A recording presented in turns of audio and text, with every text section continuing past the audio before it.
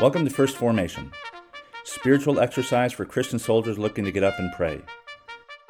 Join Pew Pew HQ every weekday morning to hear the good news through grunts and with grunts in the unity of the Holy Spirit as one church forever and ever. Fall in.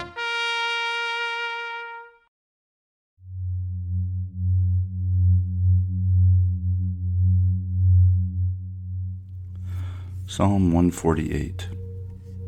Praise the Lord. Praise the Lord from the heavens. Praise Him in the heights. Praise Him, all His angels. Praise Him, all His hosts. Praise Him, sun and moon. Praise Him, all you shining stars. Praise Him, you highest heavens, and you waters above the heavens. Let them praise the name of the Lord, for He commanded, and they were created. And He established them forever and ever. He gave a decree, and it shall not pass away. Praise the Lord from the earth, you great sea creatures in all deeps. Fire and hail, snow and mist, stormy wind fulfilling His word. Mountains and all hills, fruit trees and all cedars, beasts and all livestock, creeping things and flying birds. Kings of the earth and all peoples, princes and all rulers of the earth, young men and maidens together, old men and children. Let them praise the name of the Lord, for His name alone is exalted. His majesty is above heaven and earth. He has raised up a horn for His people. Praise for all His saints, for the people of Israel who are near Him. Praise the Lord. Jeremiah chapter 31, verses 15 through 17. Thus says the Lord, a voice is heard in Ramah, lamentation and bitter weeping. Rachel is weeping for her children. She refuses to be comforted for her children because they are no more. Thus says the Lord, keep your voice from weeping and your eyes from tears, for there is a reward for your work, declares the Lord, and they shall come back from the land of the enemy. There is hope for your future, declares the Lord, and your children shall come back to their own country. The Gospel of Matthew, chapter 2, verses 13 through 18. Now when they had departed, behold, an angel of the Lord appeared to Joseph in a dream and said, Rise, take the child and his mother and flee to Egypt, and remain there until I tell you, for Herod is about to search for the child to destroy him. And he rose and took the child and his mother by night and departed to Egypt, and remained there until the death of Herod. This was to fulfill what the Lord had spoken by the prophet, Out of Egypt I called my son. Then Herod, when he saw that he had been tricked by the wise men, became furious, and he sent and killed all the male children in Bethlehem and in all that region who were 2 years old or under, according to the time that he had ascertained from the wise men. Then was fulfilled what was spoken by the prophet Jeremiah. A voice was heard in Ramah, weeping and loud lamentation, Rachel weeping for her children. She refused to be comforted because they are no more.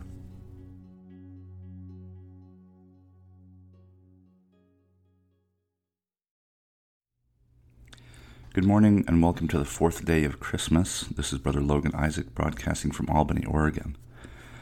This morning's readings come to us from Psalm 148, Jeremiah 31, and Matthew 2. And it's also the Feast of the Holy Innocents. And I've been on vacation, so I hadn't been able to record.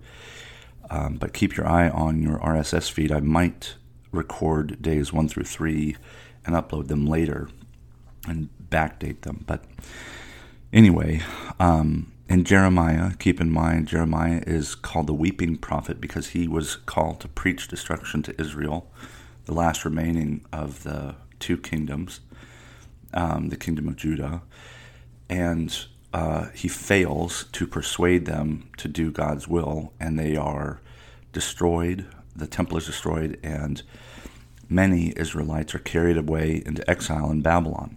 And 10 tribes of the northern kingdom had already been destroyed by the Assyrians and lost forever. And this is the remnant, right? And something to keep in mind is that it wasn't everybody that the Babylonians carried off. It was the elite, it was the influencers, it was the wealthy, the influential. Those are the main group, the main body of the Babylonians' exilic project. Those who were normal everyday Israelites were left, and they eventually would become the Samaritans.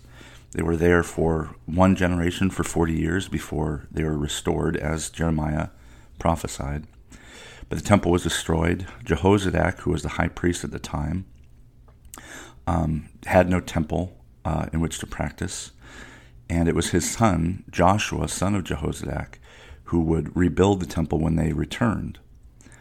But in the meantime, Jeremiah and the reading from Matthew focuses on the destruction, the pain, the weeping, and the mourning that occurs as they're carried off into exile. And Matthew parallels the exile with sending Joseph and Mary and Joshua, son of Mary, off to Egypt to imitate, to parallel the Egyptian, the state of bondage they were in when they were in Egypt.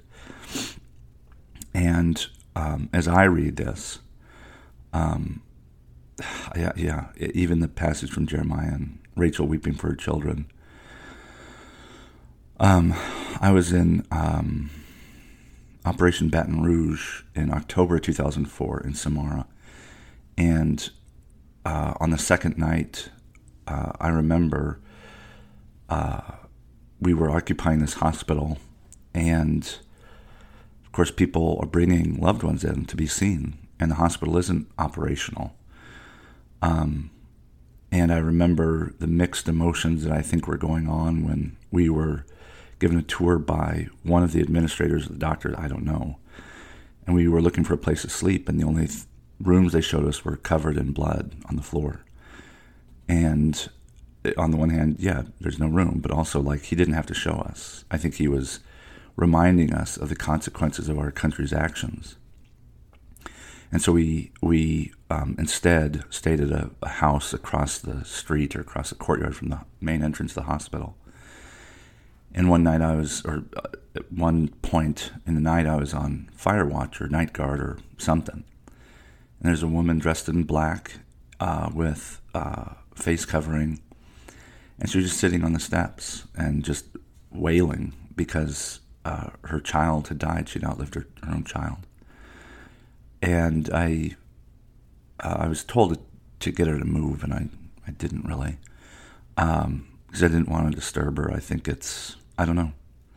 And that's what I think of when we hear about, the Massacre of the Holy Innocents, Rachel weeping over her children. The effects of war they're traumatic, but they also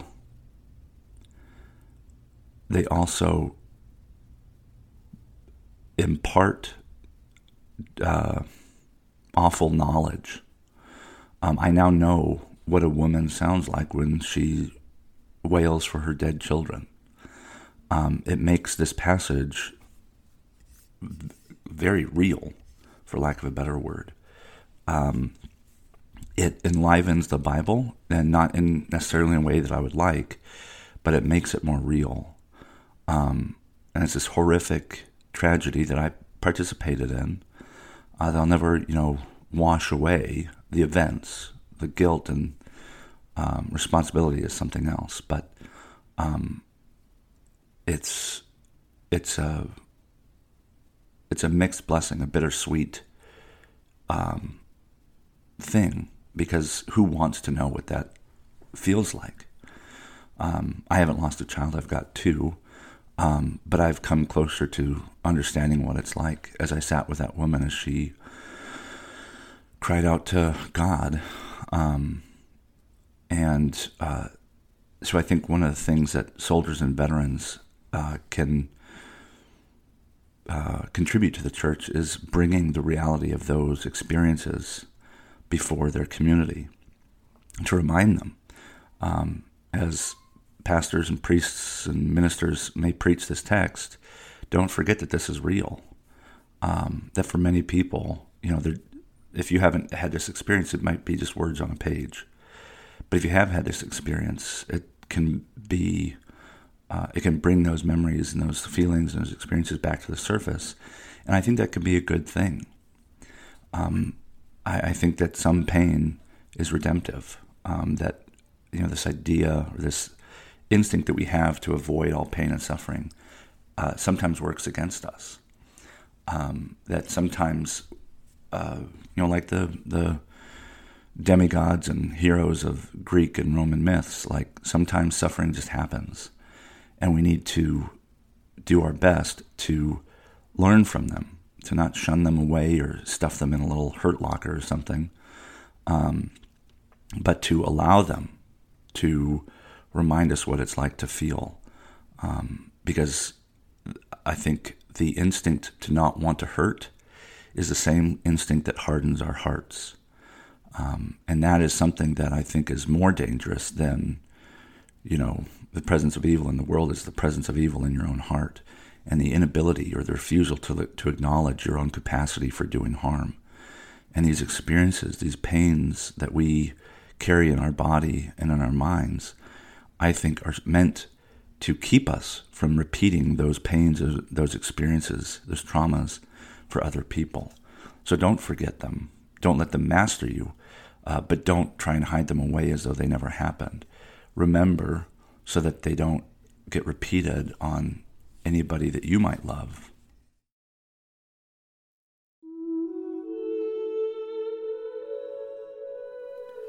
A prayer for families, adapted from the Book of Common Prayer. Almighty God, our heavenly home, we commend to your continual care the houses in which your people dwell.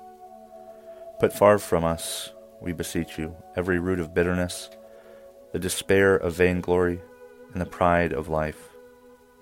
Fill them with faith, virtue, knowledge, temperance, patience, godliness. Knit together in constant affection those who in holy wedlock have been made one flesh. Turn the hearts of the parents to the children, and the hearts of the children to the parents, and so enkindle fervent charity among us all, that we may evermore be kindly affectioned to one another, through Jesus Christ our Lord. Amen.